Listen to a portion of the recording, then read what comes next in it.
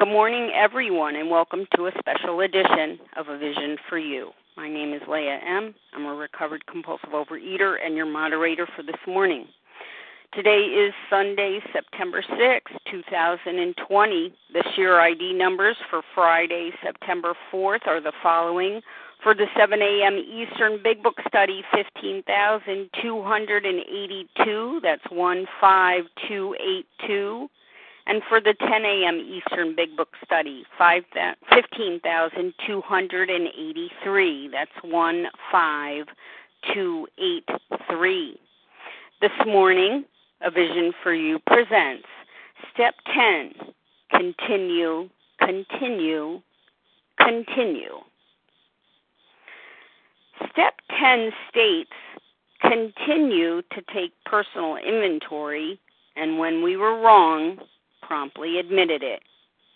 The purpose of steps 1 through 9 is a personal transformation leading to a spiritual awakening. With step 10, the Big Book tells us sanity has returned. We will seldom be interested in liquor. If tempted, we recoil from it as from a hot flame. We react sanely and normally, and we will find that this has happened automatically. The Big Book also gives us a very clear warning. If we do not keep in fit spiritual condition, we will relapse. Our mental obsession will return. We will become insane again. How do we keep in fit spiritual condition? The process of looking at our character defects and our wrongs continues with this step.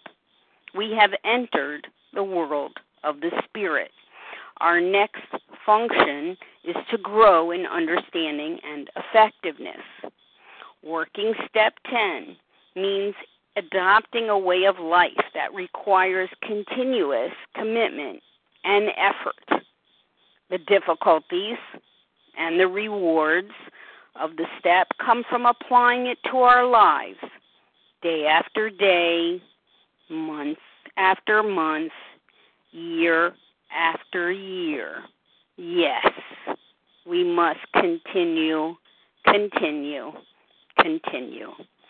Joining us this morning to speak on Step 10 is Alison L., a recovered compulsive overeater from Ohio.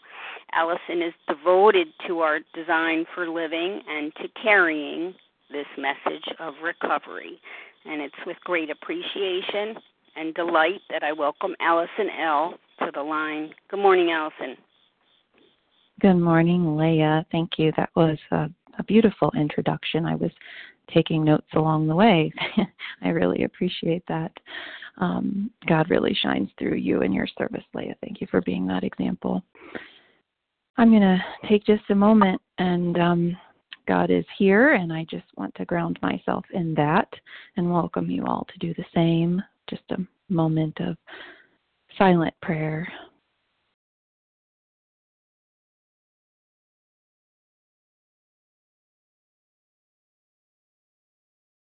Amen. I'm Alison L. I'm a recovered compulsive overeater in Ohio. I am so grateful to be here today, this opportunity to be with all of you. I'm grateful that I have a recovery to speak about and that I'm no longer suffering today, and grateful that I can offer hope to those who are suffering, that there's a way out. There's a way to live without the pain of compulsive overeating. I want to do a brief introduction of my compulsive overeating history and my OA journey. I did a special edition in November of 2017. It was a longer version of my story, so I'm not going to go too in-depth, but I do want to express, what my life was like before. I was a compulsive dieter, and my weight yo-yoed through my life. I'm 5'6", and my highest weight that I saw on the scale was 218. I know it went up from there, but I stopped weighing myself. The lowest weight I saw on the scale was around 140, and once I saw that, I just began eating the way I wanted to, and it quickly shot up. My illness manifested as bulimia, for a good portion of my life, and for some time I also used exercise to offset weight gain. And this is where I was when I came to OA. I wanted to stop running so many miles, but I was terrified of the weight I would gain because I could not stop eating. I couldn't stick to any kind of plan or diet.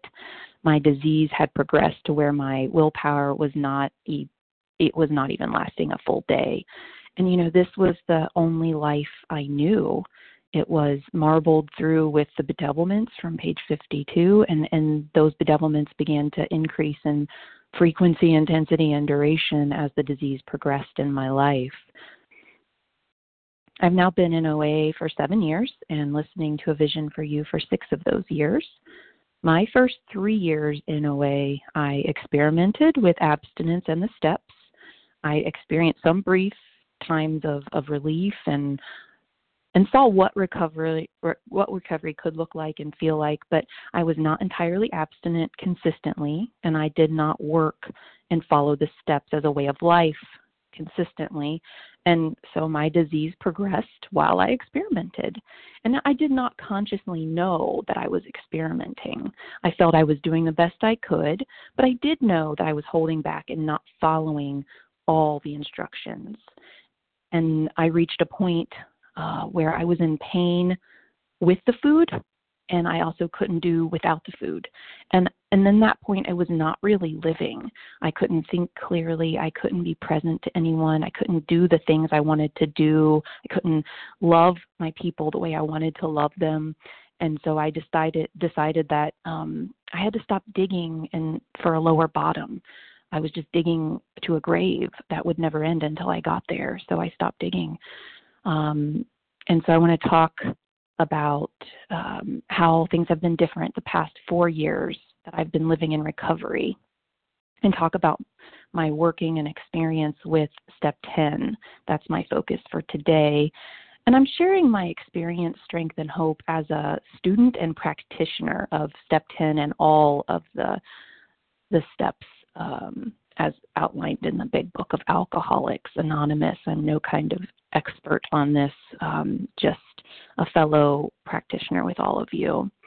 I want to quote from the big book, and I'll start page 84, the paragraph that begins, "This thought brings us to Step 10. This paragraph has the word continue in it 4 times, and the Step 10 itself has continued in it. So that's where the title for today came from. And continue, it means to persist in an activity or a process, despite difficulty, despite opposition. And most of the opposition for me continuing to do Step 10 work in my life comes from my own thoughts. No one stops me but me. And if I let up on this step, I will quickly be thinking insanely and behaving insanely and falling into relapse. I never graduate from needing Step 10, and I know I won't outgrow needing it. I won't ever reach some spiritual bliss that permanently excuses me from resentment, selfishness, dishonesty, and fear, as nice as that would be. I don't believe that will happen. And the only remedy for those things, the resentment, selfishness, dishonesty, fear, and the pain that they cause and the havoc they wreak in my life, for me as a compulsive overeater, the solution are the instructions that get me back to power, capital P. Lack of power is my dilemma. I need myself back to a grounded place in a source of capital P power, and it has to be greater than me. And I call my higher power by many names that are sacred to me. For today, I'll mostly be sticking to power or God for simplicity. So the instructions start on page 84 for Step 10, which means for them to be effective, I needed to be entirely abstinent and work through all the instructions leading up to that point. The instructions say we continue to take personal inventory and continue to set right any new mistakes as we go along. We vigorously commence this way of living as we clean up the past. So to me, this means we begin doing the work of Step 10 as we're making our amends. And for me, after doing my 5th step, my sponsor got me quickly from there to doing 10 steps. So there wasn't time for things to build up after I had done the drastic personal house cleaning and sharing that were steps 4 and 5. And for step 10, it's important for me to keep it simple and stick closely to the instructions rather than letting it become a spree of mental gymnastics or a cognitive festival of delight. I'm instructed to do this step vigorously, so that's with effort and energy. And after that, it reminds me I've entered the world of the Spirit, capital S. I'm to grow in understanding and effectiveness. It's not an overnight matter. It should continue for my lifetime. So for the rest of my life, I'm going to put effort and energy into watching for selfishness, dishonesty, resentment, and fear. And when they crop up, not if, but when, I am to ask God at once to remove them.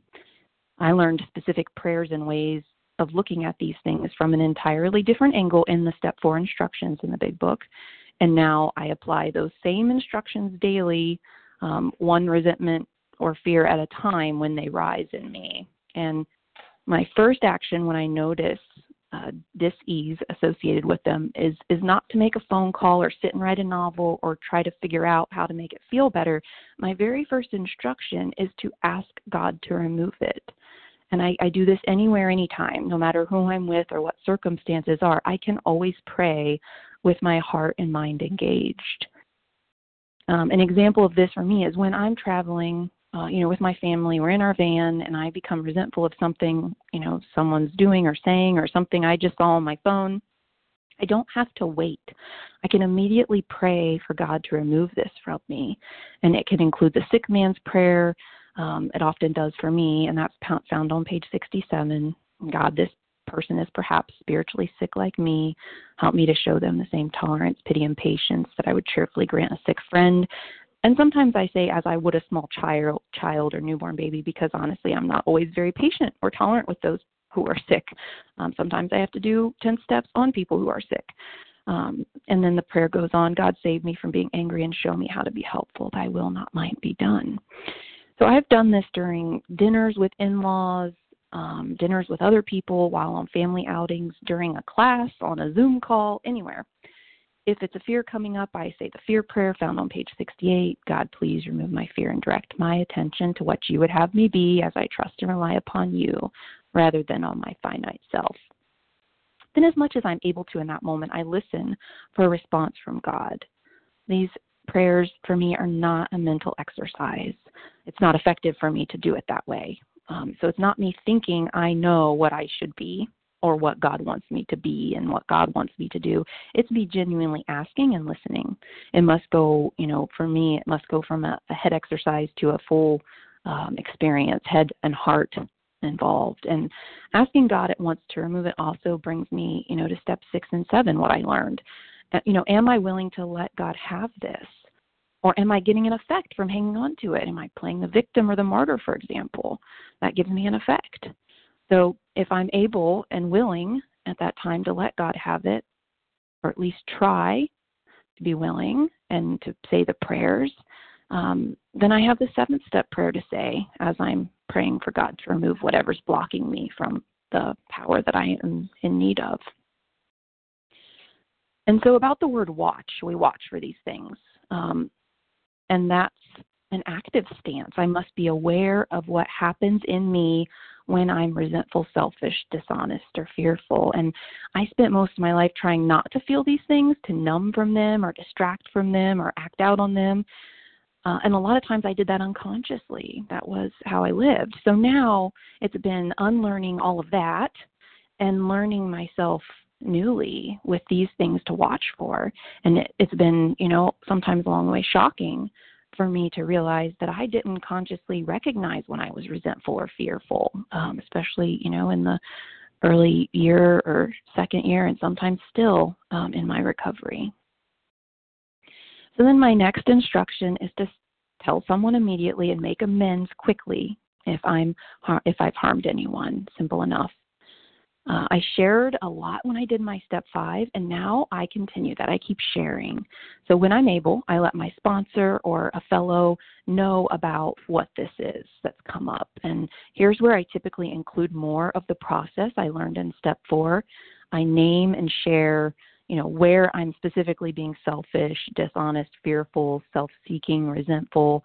I name the parts of myself or instinct that are being dinged here. Step 4 in the AA 12 and 12 calls these instincts natural and explains that the problem is that when they get touched by certain people or events, they become warped. And it also calls them emotional deformities. Something about that rings true for me. So to name them can help me trace back to my core fear that's involved in whatever's disturbing me. For example, when I'm resentful at my husband for lack of communication, it affects my instinct of emotional security. And so then I can trace that to the fear that I'm not important, I'm not loved. And my caution here is that if I let this become a game of trying to remember all the right words and the right order to say things or to do things, then that becomes an exercise of my mind trying to solve the problem through doing things a certain way. And the purpose of sharing these things is to clear away what's blocking me from groundedness in my source of power that solves my problem. And God has never refused to help me because I didn't say my 10th step in the correct order or name all the instincts affected appropriately. It's a heart exercise. It's done with humility and honesty and vulnerability on my most spiritually fit days. I do it in my humanness, not in any sort of perfection. Sometimes when I'm telling the other person about it, I will pray again while I'm on the phone with them. And I'll listen again for what God brings to my heart and mind. I ask for spiritual considerations from the other person, and I trust God to speak through them as well. And sometimes the feedback I may get might not land with me well, but that's God too. I can learn either way. I learn from things that do resonate and don't resonate. And then, of course, I make amends if there is an amends or apology needed. So the next line of instructions is paramount importance to me. Next, I resolutely turn my thoughts to someone I can help. For me, this means I get my thinking off my problem, my feeling, my situation. I get out of the way so God can come in, sweep up, clean up, and begin answering my prayer to remove these things. I'm thinking of someone else. And for me, that usually is someone not involved in the original thing I was resentful or fearful of. So if I'm resentful of my husband, I don't go and turn my attention to being service of my husband. That keeps me too close to the problem for me. So most of the time I turn my thinking or helping to a fellow in program, to hear their step 10, call someone and share experience, strength, and hope with something they're working on in their spiritual life, serving at a meeting. I'm not always able to do one of those things right away. So at times I turn my thinking to praying for someone else or to groups of people. I've prayed for those suffering in their addictions, for those who don't know there's a solution. I pray for whoever God brings to my mind. And if the 10th step that I did is not related to my family, I'll sometimes turn my thinking to how I can be helpful to them. The opportunities to help my family are certainly abundant. I can read a book to one of my kids, listen to one of their stories about Minecraft or their pet fish or whatever is important to them. I make meal for my I can make a meal for my family and pray as I do that they feel loved and nourished by it. There are so many infinite ways to turn my thinking to helping another. So that paragraph ends with love and tolerance of others is our code. Very simple again. Next paragraph, the promises, beautiful promises. And I can only experience these regularly if I do the work that's been explained regularly. And I want to focus mostly on the instructions today, so I'm not going to read through all the promises. Leah read some of them. I'm just going to say that I do regularly experience these promises, and I am neutral with food. I'm not white-knuckling or avoiding temptation. I have sanity around food, and if something needs to change in my food plan or food begins to become a problem, I admit it and I make the needed change. That, for me, is sanity. And to not be fighting food for the last 4 years is a miracle in my life that I wasn't sure would be possible. I had to experience it to believe it. The paragraph after this is a reminder to me of all the continues that are in the instructions of Step 10. I'm not cured. I have this daily reprieve, and it depends on maintaining my spiritual condition. And that condition is that I must keep unblocked and able to ground myself in the power of God. I must constantly be thinking and asking God for direction, guidance, and how I can best serve God. And that it takes practice and unlearning the old way and relearning this new way. So what is God's will? And God, help me do it. Help me to be it, live it. The next paragraph says, if I do these things and pray these things and live this way, I will begin to sense the flow of Spirit into me. I can, to some extent, become God conscious. And I do experience this. It's certainly not a continuous feeling or place that I reside all the time, but it's beginning, it flows. And then we're told, keep going. More action is required in step 11. Suggestions then, of course, come next. So next, what I'd like to offer you is some examples of how I use and have used real examples of step 10 in my life.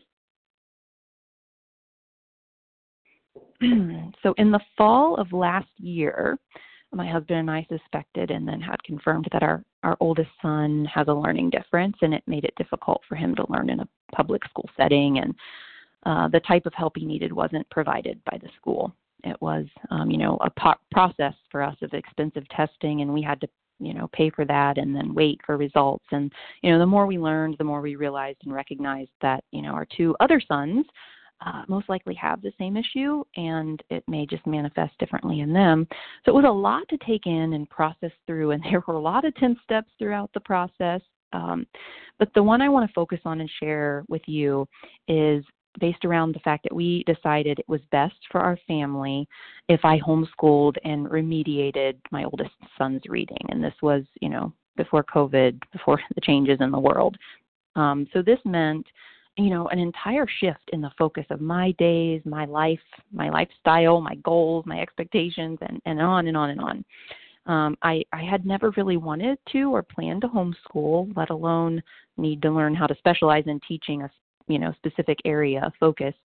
So I was, and I'm still sure, and I was when we started, that God was guiding all of this, that this was the path for us, one day at a time. And I was calm and at peace and looking forward to the opportunity to work with my son and let him learn in a way that would be best for him. And then once the homeschooling actually began, I became resentful. It looked like this when I would call someone and do the 10 step. After I had prayed on my own, I would call someone, and I did this more than once in varying forms. So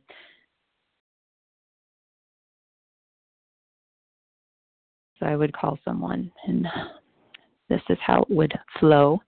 God, please remove my resentment towards my son. He is a child doing the best he can.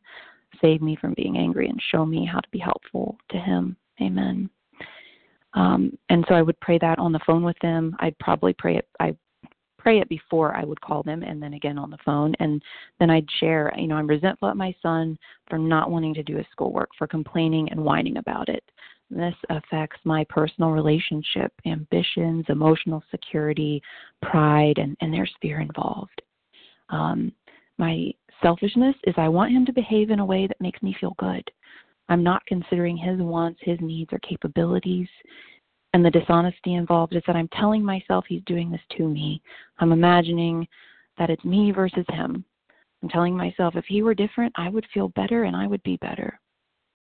And I also like to name the truth. I was taught that, and it's very helpful for me to name the truth, which is, in this specific case, he's doing the best he can. He is not doing anything to me. We are both adjusting to a new relationship between us and a new way of life, and I can feel and be okay regardless of anyone else's behavior. And then the fear, I won't get what I want, which is time to do the things I like. I'll fail as his teacher and mother. He won't learn. It will be my fault. So then I pray, God, please remove my fear of failing as my son's teacher and mother. Please help me to trust and rely on your power and direct my attention to what you would have me be. Amen. And then I would listen. And God was gentle in this and directed me to be present in the moment, to be gentle with myself and my son, and stay with the next right thing day by day, trusting that I have what I need moment to moment. And, this, when I received these things in my quiet after prayer. It was far more loving than if I had tried to think my way into what God would have me be. If I were just thinking what God would have me be, it would be far more perfectionistic and harsh, and that's not how God typically responds to me. This 10th step, it did come up a lot, and it still comes up in various ways and forms and situations, especially now that we've transitioned here to homeschooling all three of our boys. Most of the time I pray the fear prayer, the resentment, sick man's prayer before I call and tell someone about it. Sometimes with 10 steps, I will text them to my sponsor because that's a quicker way for me to tell someone. And then I do discuss it with someone on a call when that becomes an option.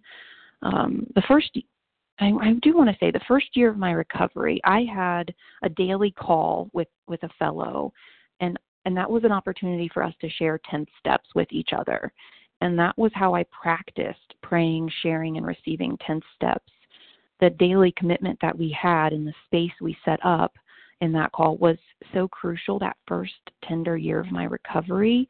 And it's also been crucial for me to have a regular 10-step practice and share with others and build connections with fellows, immediately along the way of my recovery, so that when big, scary life stuff happens, I already have safe people. So what I'm saying is I didn't wait until something horrible happened and then say, oh my gosh, who am I going to call? I already had those people because on a daily basis, as I worked 10 steps, they were getting to know me and I was getting to know them. So when the really painful things happened, I already knew who I could rely on and share these things with. And I'll say briefly about my experience receiving 10-step calls from other fellows. It's helpful for me to listen and pray at the same time, asking God, how can I be helpful to them? And if something rises in me to share, if they ask for my feedback, then I will share that. And if nothing rises, I don't have to say anything. God's taking care of them, and I don't have to know what to say in response to what they shared. I just need to listen, bear witness.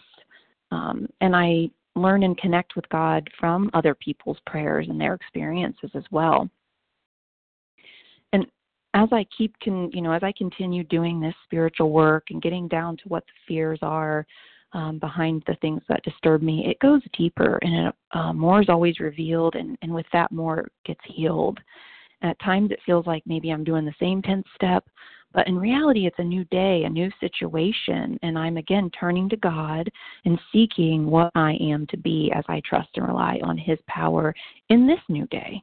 I know what maybe was directed for me to be yesterday, but that doesn't mean that's the same thing God's going to tell me to be or want for me today. So each time I resolutely then turn my thoughts to someone I can help, and God keeps the promise. I begin to outgrow fear each time. With the homeschooling situation that I gave, the anger, it's coming up less and less, and it's not as intense as it was those first days and weeks. And I've learned also over time that step 10 is not a fix for a feeling that I don't want to feel. Step 10 often does help take away or lessen whatever pain I may be in, but I can't 10th step away sadness or grief, for example. Step 10's purpose and what it does for me is it keeps me unblocked from God, so I don't have to eat over how I feel or whatever events may be occurring in life. So I'll give another example of step 10 for me, and this is also from around this time last year. My husband and I had our identities stolen, and the night that it happened, we lost the ability to make any changes in our banking app. So we could see our banking app and we could look at whatever was going on, and whoever took our information, they were just draining our bank accounts. So we're watching the balance drop lower and lower, and it was late. Banks are closed. They had stolen our phone numbers, so we couldn't use our phones to call or text anyone, and we really couldn't do anything to stop it. And I was fearful and angry, and my first feelings were panic and look at everything we're losing. And because I had been practicing step 10s regularly for those first 3 years of my recovery up to that point, my next thought was, sick man's prayer, I need to go to God. And so through tears, I prayed for the people that were stealing from us. I acknowledged they were sick and not living spiritually free and happy in their life because they were engaging in this type of behavior. So I was able to muster, a tiny bit of compassion and pity, and I prayed all through the night. I was able to, I had internet connection on my computer, so with no phone, I was still able to share somehow with, my close fellows and my sponsor. And over the days following that, as we tried to get our money back and rebuild all of our accounts, and we were working with the bank and the phone company, I kept doing service. I kept my sponsoring commitment calls. I kept taking calls from others for their 10 steps or support and offering experience, strength, and hope. And not because I'm a great person. I did it because I have a design for living. And that design is for good times, hard times, all the times. And I didn't have any thoughts of food being a solution to the pain or frustration or anger or fear that ebbed and flowed for the weeks following that incident. And through continuous daily working of step 10, I grew closer to God. I recognized, my dependence upon financial security needing to look a certain way, and accepted the invitation through this with God to explore that with God. And, as step 10 says, I'm to grow in understanding and effectiveness. And most of my growth seems to come with discomfort. Being at the edge of my comfort and dependence on things human is not where the growth actually happens. It happens, over the edge when I'm falling and waiting to be caught by my higher power. And it's scary and uncertain. And that's the world of the Spirit for me. It's the mystery of God. It's not certainty of my mind getting to know everything. As I practice step 10s, I've come to realize that getting down to what the core fear is in me, what the core fear is that's being touched in the situation, it helps me get to God faster. And it's at that point of vulnerability and in the pain and bringing God into that the shift begins to stir for me. So, for example, with the identity theft, the fear on the surface was, we're losing our money, security, we're not going to be able to pay for things the money was saved for. And as I stayed with the work of digging daily on step 10, it went further. I was afraid of how easy it was for someone to penetrate our family. I was afraid for our safety, the safety of my kids. If someone could so easily access our money and steal our phone numbers, how easily maybe they could just come in our house. So in naming this and staying with it, I was able to ask God, and when it comes up, I keep asking God to remove the fear, direct my attention to what I am to be as I trust and rely on higher power. And the response, has been to trust God and that God will guide my intuition, and that all will be well in the big picture that I don't get to know or see in my current human form. God is infinite, and as a human, I'm finite. My small human self, I can't worry or eat my way to safety. The way of faith does take courage.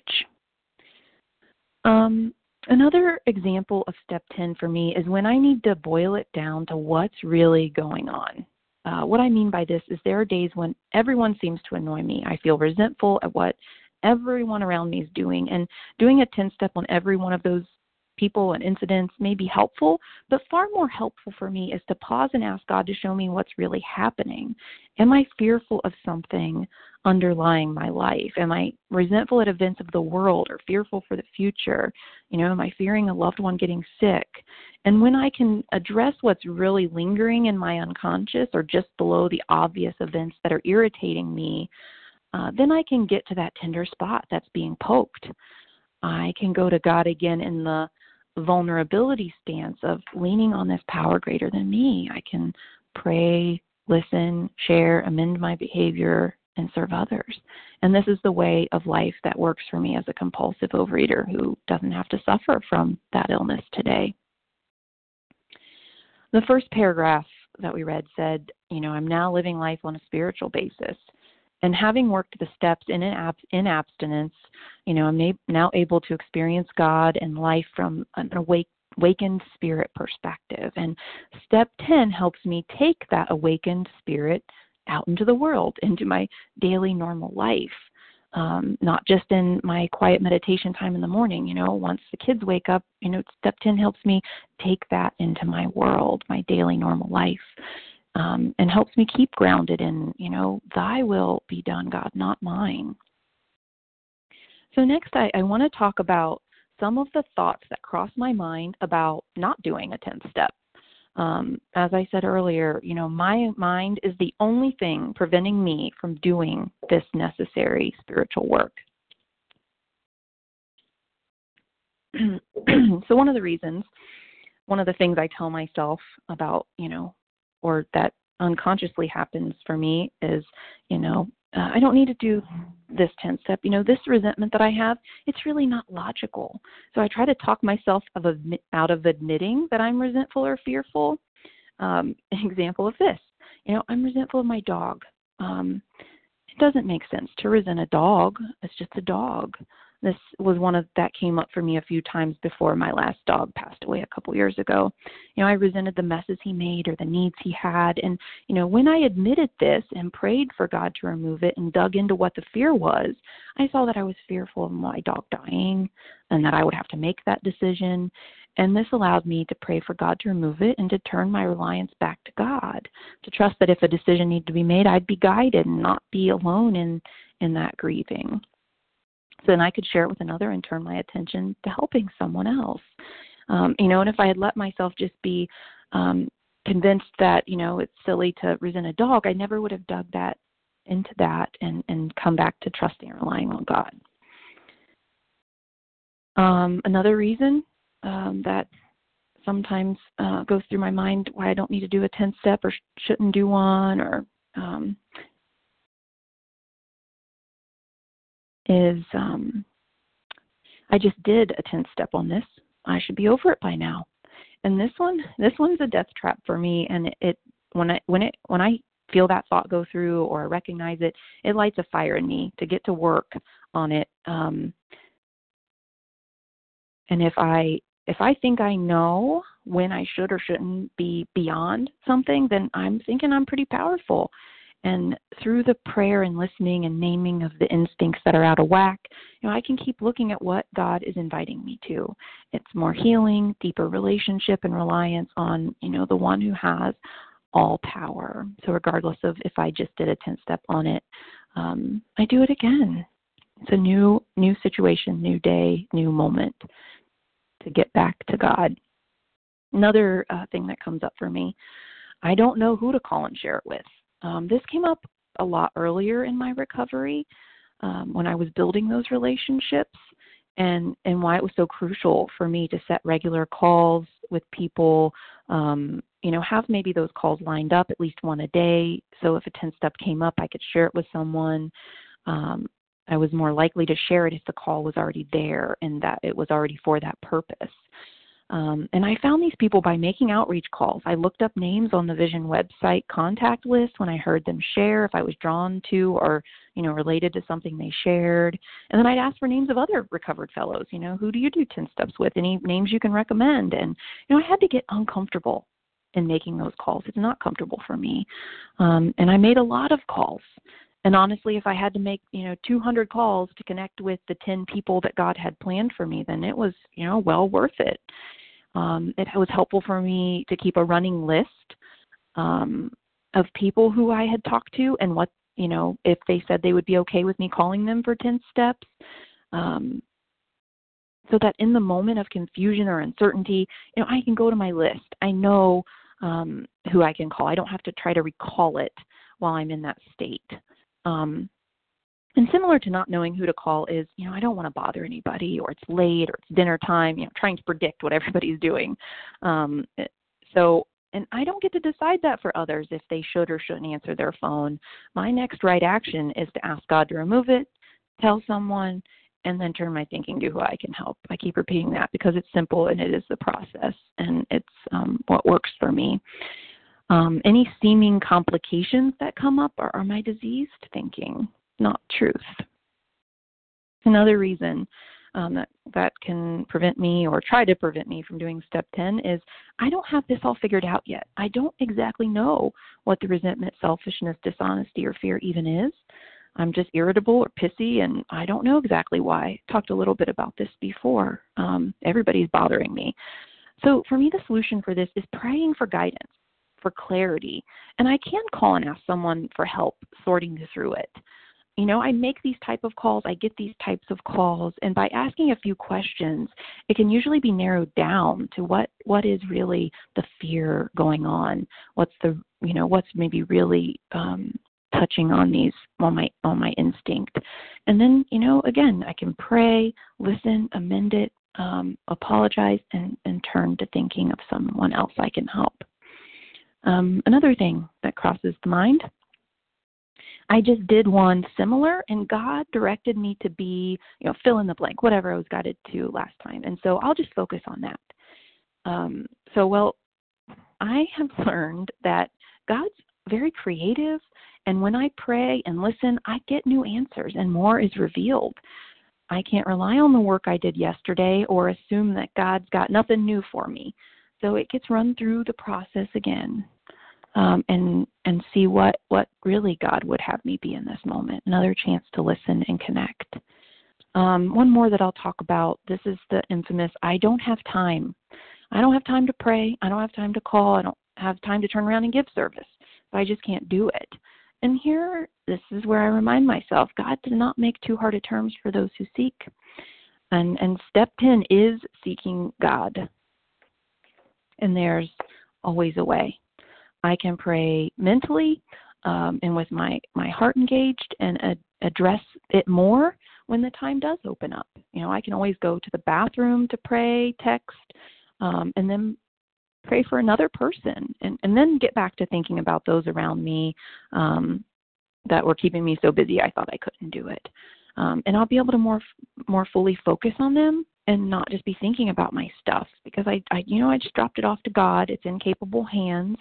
And now I can move along. There are, of course, many other fleeting thoughts that try to keep me from doing the spiritual work of step 10.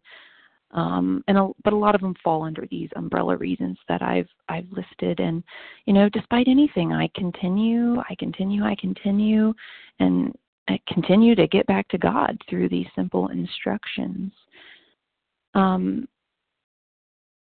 And I continue working a spiritual program day by day so I can have a continued awakening and connectedness.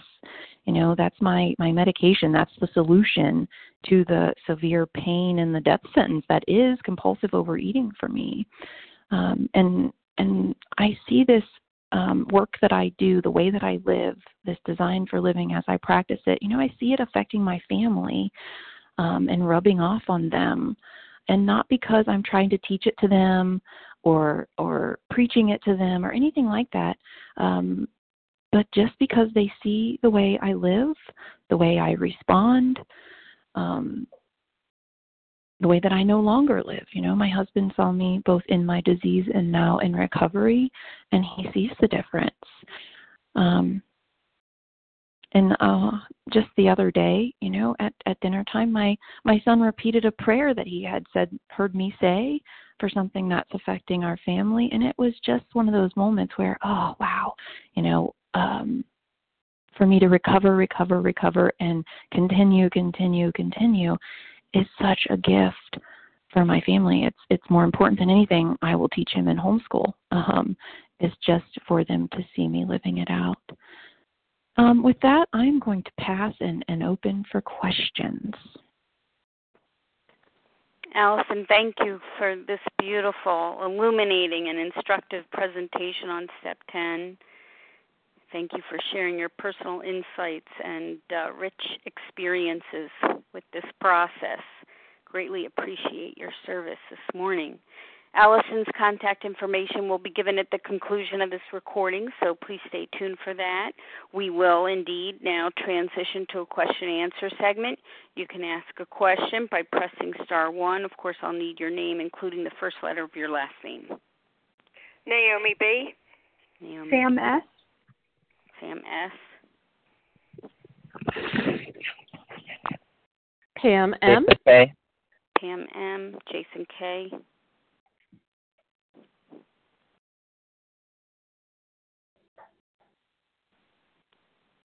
All right, we'll get started with this group. Naomi B., go with Thank you. ahead. Mm-hmm. Alison, thank you very much. Your presentation was amazing. But the one question I had, and I just wanted to have a little clarity with this. Okay, so it says, let me see. Okay, here we are. When these things crop up, we ask God at once to remove them. So in doing a step 10, say my daughter got me all irritated for something like that. But if I go to God and I tell him what had happened and I feel a peace about it, do I have to go any further as far as, to discuss it with someone immediately and so forth? But if I take it to God at first and ask him for a peaceful outcome, and I feel at peace, and I feel it resolved, do I have to go any further? That's a great question, and one that is helpful in simplifying matters. And my experience with this is that a resentment is to re-feel something. So if I feel it in the moment, I pray, I ask God to remove it, and it's gone, I'm not re-feeling it. For me, a resentment is I pray, I ask God to remove it in that moment, and it's still there. It's still lingering. I keep coming back to it. I'm thinking about again what happened. So that would be my response. If it worked and God's taking care of it, I'm not the boss of how God works. So that's great. Great. Thanks, Thank Naomi. you. Thank you, my friend. Your presentation was excellent. Just what I needed this morning. Thank you. Bless you. Thank you. Thanks, Naomi B. Sam S., your turn. Thank you, Leah, and thank you, Alison, for your service. Alison, I was wondering if you could talk more about asking God what he would have you be versus do, and identifying what God would have you be instead of maybe more of a diligent, I need to be this, I need to be that. Thank you.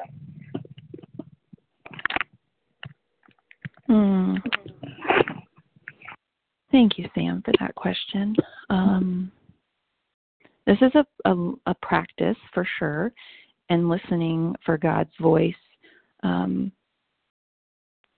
the beginning, I think what I would hear would be simple things, and it would be, repeats of what, maybe the big book directs me to be: loving, kind, patient, and tolerant. It would be those kinds of simple things. And the more that I listen, the more that expands and grows.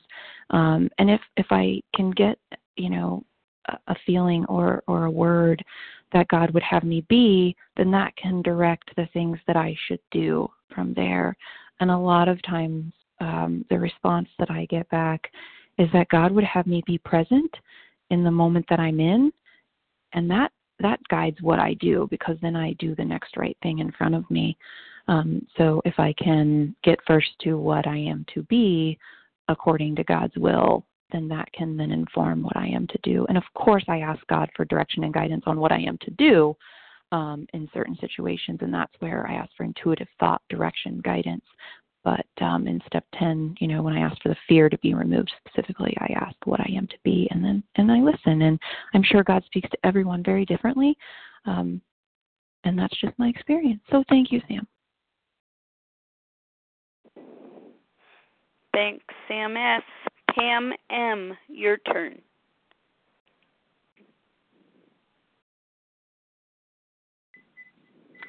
Hi, good morning, Alison. Thank you so much for your presentation.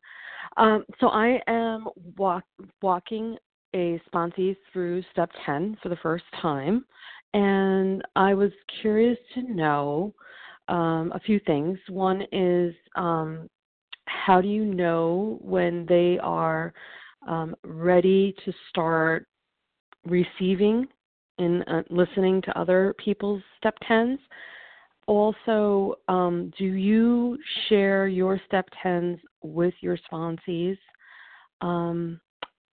That's it. Thanks. Oh, thank you, Pam. As far as when someone's ready to hear and receive a step 10, something that was very powerful for me in my experience was once I had done my 4th step and my 5th step, I had someone who was recovered call me and say, oh, well, you've done steps 4 and 5. May I share a 10th step with you? And I got to listen and just hear her 10th step, and I learned so much from that.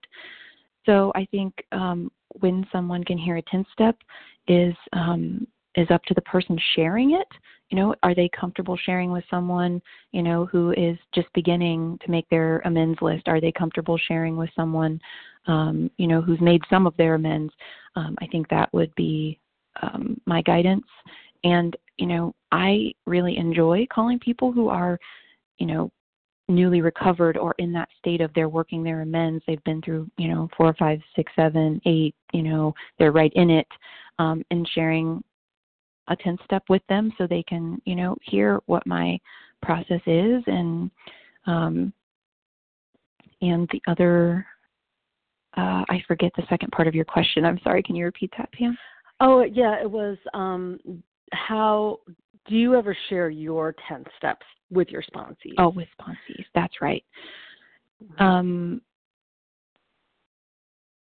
share with them not at the time. I wouldn't go to a sponsee to do a 10th step. But if a sponsee is going through something and I've done a 10th step that relates or is similar, then I would share that experience. But I don't go to sponsees to do a 10th step initially. That's just, been my experience. Okay, great. Thank you so much. Thanks, Pam. Thank you, Pam. Jason K., your turn. Hi, good morning, Jason K. I like what you said about continued 10th steps, and maybe you'll see something more, but these 10th steps that come up again and again, would you be willing to go deeper into that? Like, how do you handle them? Do you go to 6 and 7 for some willingness? Do you go to amends to make a change in behavior?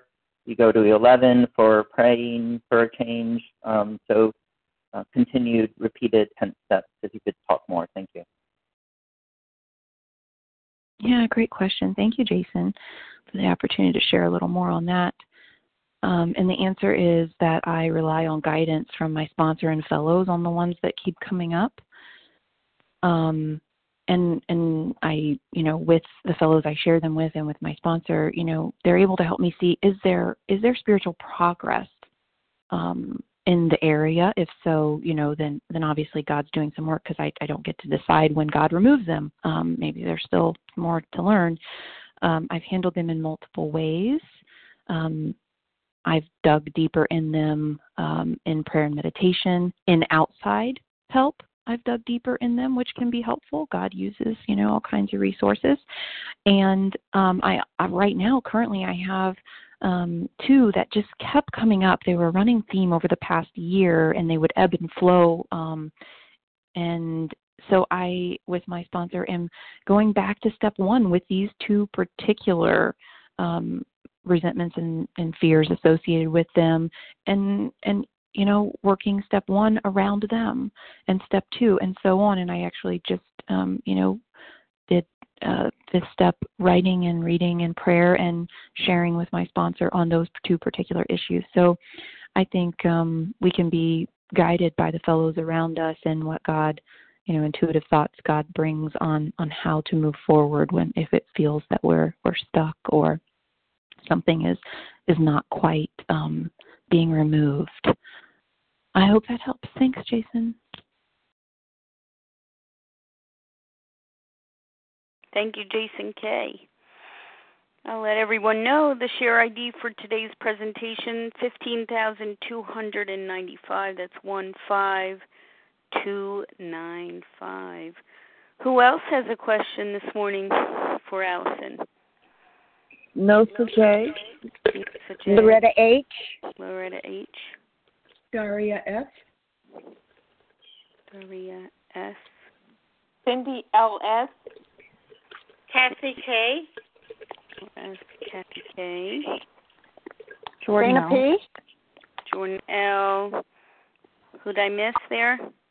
Dana P. Cindy T. Jordan L. Got you. Cindy L.S.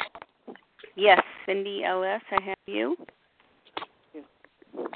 Dana P. And Dana P.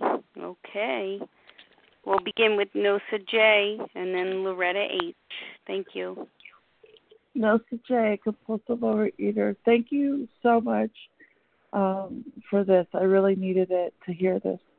I was just wondering, do you ever have days where you're like constantly going through this? Like you're always, something comes up, you're giving it to God, then you're calling someone else, and then, you just keep going all day long. For me, I don't know. That's all I got. Thank you. Great question. And the answer is yes, I have those days because I'm human and I have hormones and I have all kinds of stuff going on like everybody else. And there are just days where it seems that I'm doing the 10 steps and sharing and serving and maybe I'm just in some kind of spiritual funk or in a mood. And I guess over some time in recovery, I've learned that sometimes the next day I wake up feeling completely different. And it's just, not every day is going to be amazing. Not every day am I going to have that conscious contact that's, spot on. And so it is just sitting with the discomfort of not always feeling great. I go through the work and I pray honestly and listen and then I wait for God's timing and sit in my discomfort if I need to and keep doing the next right thing. So yes, I have those days. Absolutely. Thank you for that. Thank you, Nosa J. Loretta H., followed by Daria S. Thank you, Leah and Allison. Your awesome, powerful share was just enlightening, revealing, and I'm going to take it in my day today. I'm so grateful that you shared. My question is, you shared, and I of the same caliber, I always feel like I'm bothering people with 10 steps. And you shared something about doing a 10-step with a person that you've made a list, you have names. Do you do all of them at one time with that person, or do you make different appointments during the day with these people that you have the 10 steps on your list? I just wondered what the procedure is. Am I making any sense? I hope I am. Yeah, absolutely. Thank you. I don't typically have a lot at one time. And what I mean by that is if I'm resentful at multiple people in one instance, I take a look at if it's one situation and I'm resentful at multiple people, what's the underlying fear there? And I will go straight to that fear. And I'll name the resentments of the people in doing that 10th step, but I don't treat it as multiple different 10th steps, I guess. And I don't let them build up. So if it's noon and I've already been, resentful and fearful 2-3 times, I would have already handled those by noon. So I don't typically get to a point where I have multiple 10 steps to share, certainly not more than 2 or 3. And that's rare. It's usually a one at a time type of thing for me. I think a lot of that does come down to getting to what's the core fear, what's really going on. If there seems to be multiple ones coming up in a very short period of time, for me, there's usually something going on. There's an underlying fear of something, coming up, and that's what it's really about, and that's what I can get down to. So I hope that answers your question, and I think whatever works for you as far as, sharing them with, all with one person or sharing them with multiple people, whatever is most effective would be, of course, my suggestion. Thanks. Thank you, Loretta H.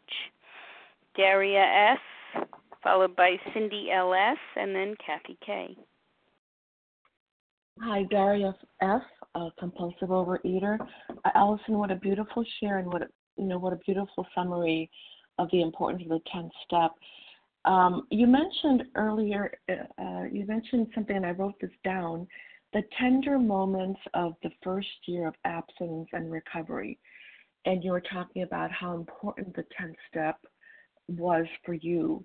Can you provide a little more detail around that? Thank you. Absolutely. For my experience with the first year of recovery was that I had no idea how to live in recovery. And so it was very tender. It was kind of, I was a little bit more nervous that first year of, oh my gosh, is this a resentment? Am I going to relapse if I don't call someone right away? These were the things that went through my mind. I was unlearning, how I'd lived my whole life and how I lived in relapse and how it didn't work. I had to let those things go, and I had to learn a whole new way of living. So that was, that's why I say a tender first year. There were still amends I was making. I was still new at process. I was still building fellowship with people. There was, just a lot to learn and in that first year. And so that's why I say, the process of 10 steps was so important that first year. It would have been easy and had been easy for me and not in recovery to just not do it for some of the reasons I said, that would come up. And, I didn't want to, I knew that living in recovery was going to have to be different. I was going to have regular 10-step calls and regular contact with other fellows. So that's why I say it was so important, especially that first year. And it continues to be important. However, that first year, it was crucial. Had I not had a regular opportunity to do 10 steps, I can't imagine I would have stayed in recovery if I had been searching each day for someone to talk to, or unwilling to do the 10 steps, or unwilling to admit I had a 10-step that first year. So I hope that's helpful. Thank you. Thank you, Daria F. Cindy L.S., followed by Kathy K. Thank you, Allison, for your very helpful share. My question is, how do you know what God's will is, and when God's will would be for you to intervene in a situation?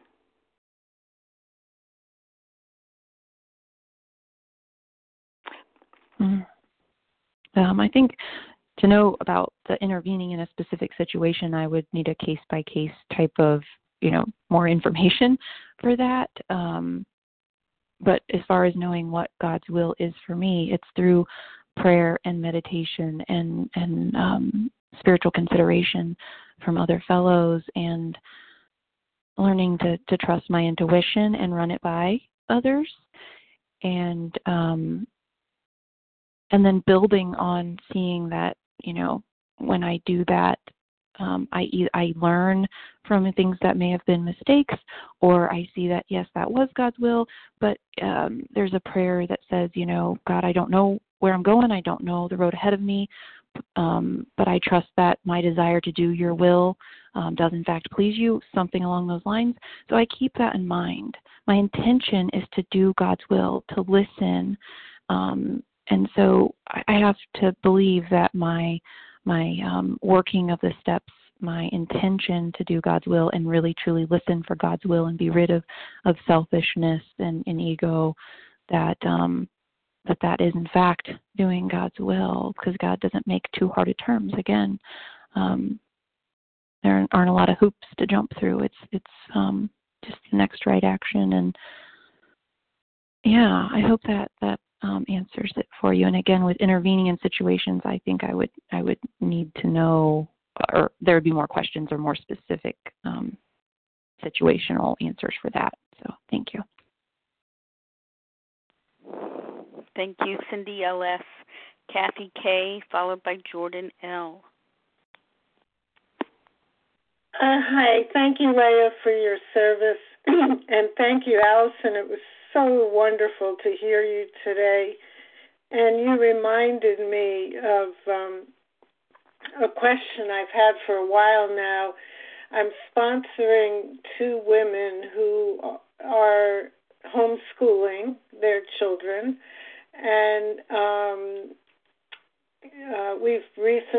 gotten through to step 10 and 11, and the response has been, my gosh, I can't do this every day. How can I possibly do a nightly review every day and also 10 steps during the day?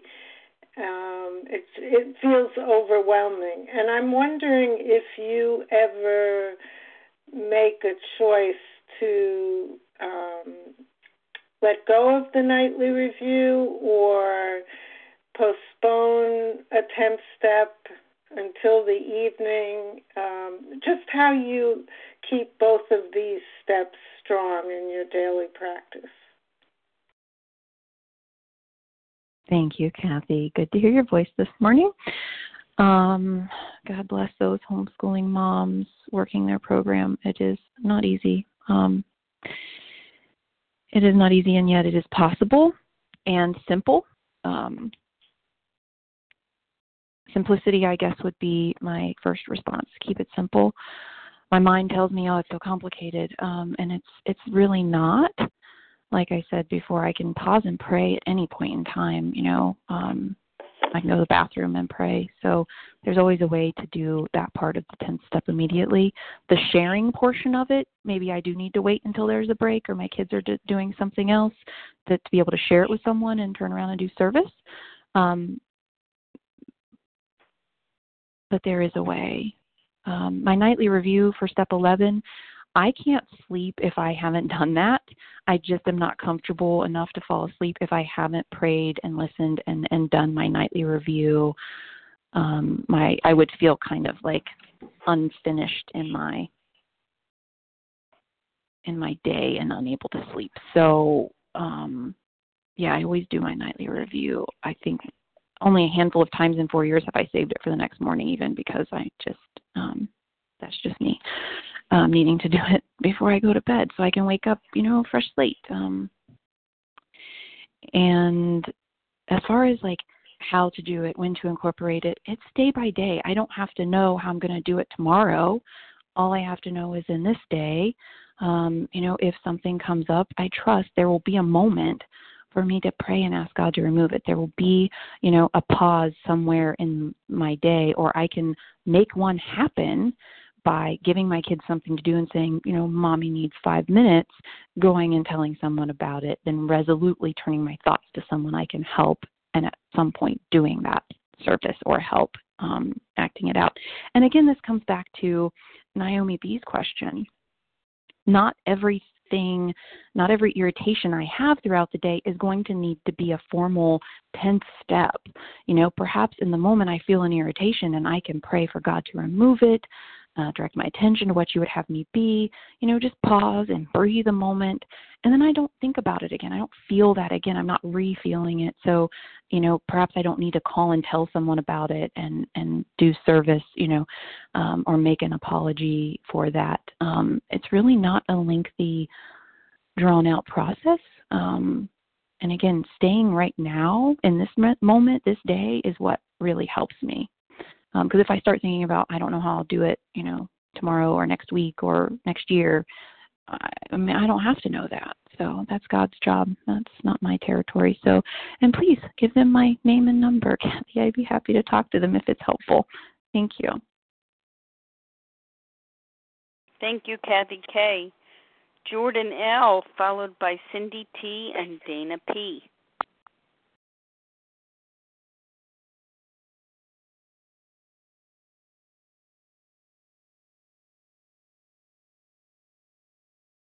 Jordan L., star 1 to unmute. Okay, now I got it. Mm-hmm. Hey, good morning, guys. Thank you, Alison, for your presentation. I really enjoyed it, and I really appreciate you talking about avoiding the 10th step, because I know that was something that I struggled with my own recovery, and I've also had multiple sponsees come to me and tell me that they struggle with it as well. And it's sort of this idea that now we're recovered and we shouldn't be feeling this, or we shouldn't be experiencing this irritation with whatever it is that's going on. So if you wouldn't mind speaking to that a little bit, and telling us if you struggle with that at all, and maybe what action you were able to take around it. Oh, great. Thank you, Jordan, for an opportunity to speak more to this. This is something that, again, made the first year of recovery so tender, is because I did have these ideas about what recovery was supposed to be like. So anytime I felt, I don't know, anything, I was like, what's wrong with me? You know, what am I still even in recovery? Why am I so angry? You know, I had this idea that in recovery I would never get angry, or I'd be just peaceful and zen and connected all the time, and that's just not reality. So the first year was learning, what it really feels like to feel these things, to have natural human emotions coming and going, and what that reality is. So it comes up less and less because I'm learning to feel things and to be uncomfortable, and getting comfortable. Like, the example of the identity theft, my second response was, oh, I need to pray the sick man's prayer. It wasn't like, what's wrong with me for feeling this way? It was, oh, okay, it's natural for me to feel this way, and now here's what I do next. So I hope that is helpful. It really is. Practice and talking to other people and being, humble and telling other people what I'm going through, instead of fearing they will judge my recovery based on what I'm feeling or thinking, because then I find that they're human too, and that I'm not alone. Brings me back to that connectedness with others, which gets me back to connectedness with God. Thank you for that opportunity, Jordan. Thanks, Jordan L. Cindy T., your turn.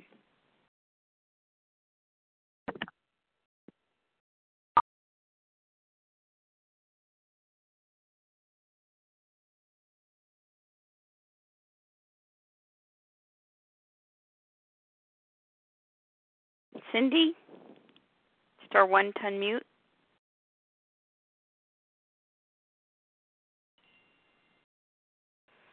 Okay, let's move on to Dana P.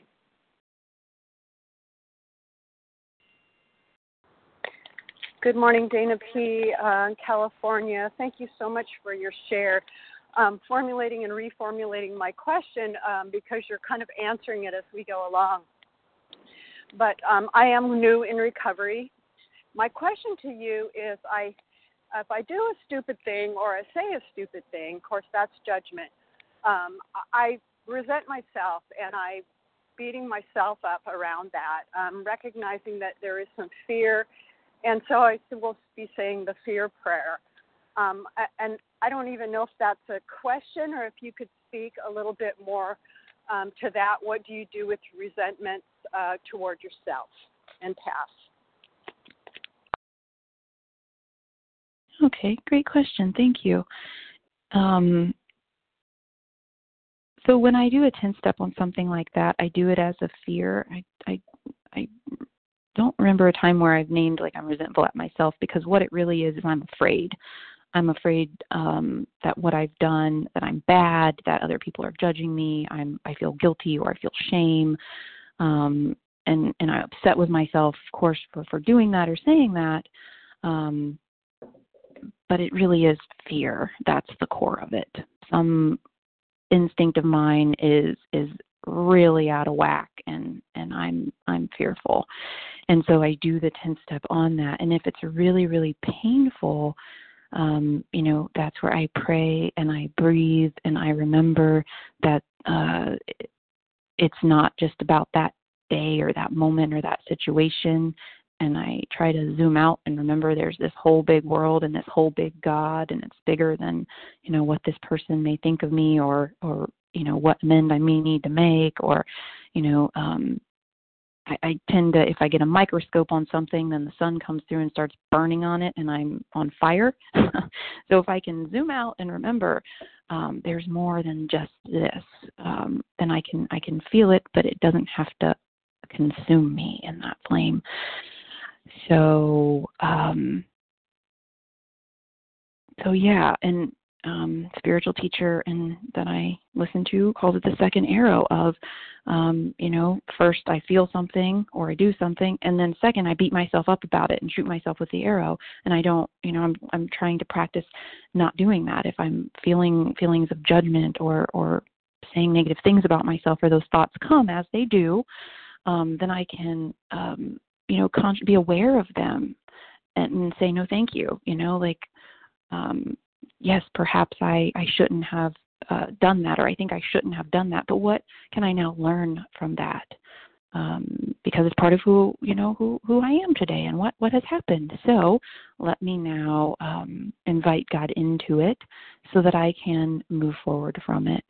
And that was a lot and a little bit all over the place. I fear. So, Dana, if you have more questions, I would be happy to talk to you specifically. Thank you.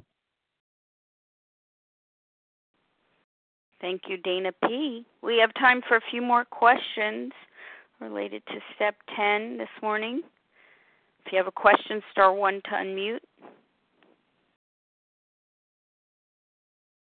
Sima M. Sima M. Anyone else? Hi, this is Sandy V. from California. Sandy V, is it? Yes. Okay. Anyone else? This is the final invitation for questions this morning. Hi, it's Sophia. Sophia J. And Sophia J. Thank you. Okay, great. Let's begin with Sima M. Good morning, Allison. Thank you for your lovely explanation of Step 10. I still am confused. I know Step 10, the way you've described it, but the nightly review, which is part of Step 11, I don't understand. If I've taken care of everything there is during the day, is Step 11 just what I haven't taken care of? What comes to me before I go to bed at night? Oh, I didn't take care of that? Or is Step 11 everything that's already been dealt with during the day? That's a great question. For me, this gets into process and thinking about things and trying to do things the right way. And so for me, what matters in my nightly review is that I touch base with God. I ask what God would want me to pay attention to, and I listen and I dig in and I review my day and see are there things that I missed? What does God want me to pay attention to? And I don't relive anything that isn't coming to the forefront. So yes, if I was resentful in the morning and I'm not. A lot of times by the nightly review, I can maybe remember that I called someone about something, or I remember that I was resentful and maybe the generalities of it, but a lot of times I don't even remember the details of it, and I'm certainly not re-feeling it. So I don't need to necessarily put it in my nightly review, especially if I've shared it with someone. God already knows about it. So the nightly review for me is, like last night I got to doing my nightly review and realized there was something I had prayed about a couple times in the day. So obviously I had refelt it, and yet I hadn't shared it with anyone. And so I addressed that in my nightly review, and I do share my nightly review, with some other people.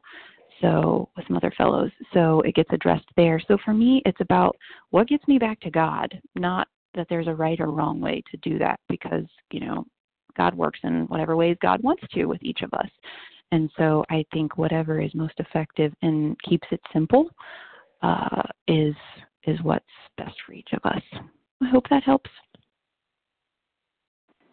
Thank you, Sima M. Sandy V., followed by Sophia J. Allison, I want to thank you so much for your heartfelt share. It really cut to the core of me. It was just such a blessing. my question is, have you found that writing out your 10th step in combination with also when you haven't written it out and going to God or another member, have you found that having a combination of the two is helps you to go deeper into your healing and recovery rather than one or the other? Thank you for bringing this up. I did not talk a lot about writing because, honestly, it is a tool that I don't use a lot when I do 10 steps. It's just because it's not extra helpful for me to do that. So it's about what's effective. And I know a lot of people really, that is writing it out really works for them. It really helps them get to it. And that's not the case for me. So that's why it wasn't a lot mentioned, a lot in my share.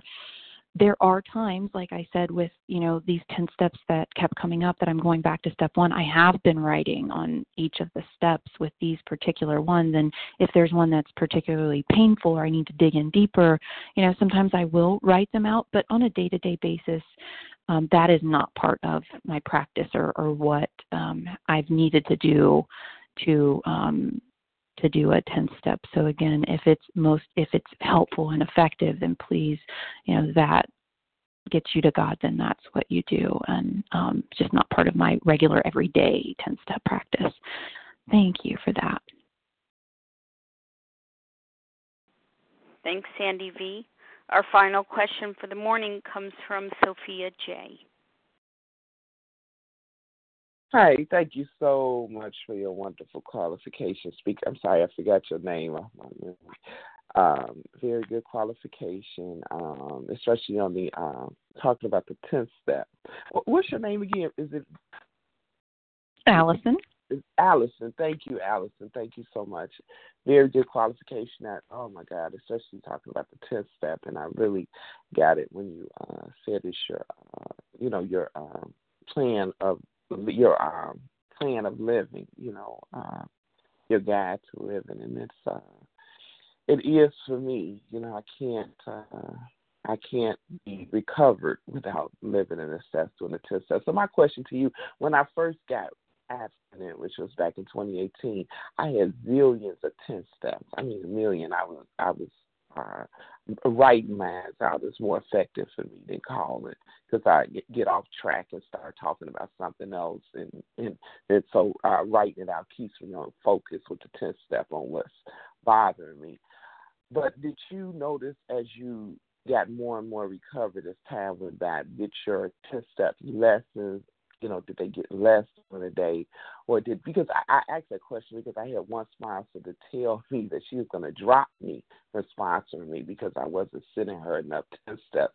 But honestly speaking, as the years went by and the more recovered I got, things that bothered me before I got abstinent, or at the beginning of my abstinence, was not that intense as my recovery grew, as my dependency grew greater to my higher power, and not, and less to self-reliance, So that's my question. Is it a certain amount of 10 steps? Are you okay with if you don't have any 10 steps for a day, or some days you have many? Okay, thank you. Oh, thank you. That is excellent to bring up as well, because yes, in first year of recovery, as I said, I had a call set up with another fellow so that I could share, because most days there was something to share, multiple things to share, and so and because I was learning how to live in this new recovery and feel things, and was unsure what I was supposed to be feeling and what was really going on, what was really the fear, causing certain reactions or whatnot. It was so important to have that, because yes, they came up daily, multiple times a day that first year, and then they did begin to lessen. And I think that the lessening wasn't because maybe I don't have as many, but because I'm learning and have hold more awareness around, boiling them down to what's really going on. So I'm not doing, 10 steps on a lot of resentments of people around me throughout the day, because I've realized if I'm resentful, at my husband and kids during the day, there's probably something else going on. There's probably something I'm afraid of, or, an instinct, for emotional security that is hurting. And so I think I'm getting to those things quicker, which can help it seem like I don't have as many 10 steps, because maybe they're deeper and not the surface level things that seem to be going on. So yeah, right now, in my life, there may be days where I may pray about something that will irritate me, and then, as I said earlier, maybe it's just gone, and I don't do a formal 10th step on it. Again, it's about getting to God. So if I'm in touch with God, and then maybe I don't do a 10-step prayer, but I have calls with fellows every day, regardless of whether it's a 10th step or not. I always am in touch with fellows every day. So yeah, there may be those days where, and I have good days. I said there's bad days, but I have good days where, I'm feeling pretty good, pretty spiritually fit and peaceful, and not a lot bothers me for that day. So may not have any come up. So I hope that answers it. Thank you very much. Thank you, Sophia J. Thanks to everyone who posed questions this morning. And, of course, thank you, Alison, for your time, your service, and this very thorough and enlightening presentation on Step 10. It'll be quite a gem in the archives. Much appreciated. We're going to close. Let me remind everybody, share ID 15,295. That's 15295, and we will close from page 164 in a chapter entitled A Vision for You. Our book is meant to be suggestive only. We realize we know only a little. God will constantly disclose more to you and to us. Ask him in your morning meditation what you can do each day for the man who is still sick. The answers will come if your own house is in order, but obviously you cannot transmit something you haven't got. See to it that your relationship with him is right, and great events will come to pass for you and countless others. This is the great fact for us. Abandon yourself to God as you understand God. Admit your faults to him and to your fellows. Clear away the wreckage of your past. Give freely of what you find, and join us. We shall be with you in the fellowship of the Spirit. You will surely meet some of us as you trudge the road of happy destiny. May God bless you and keep you until then.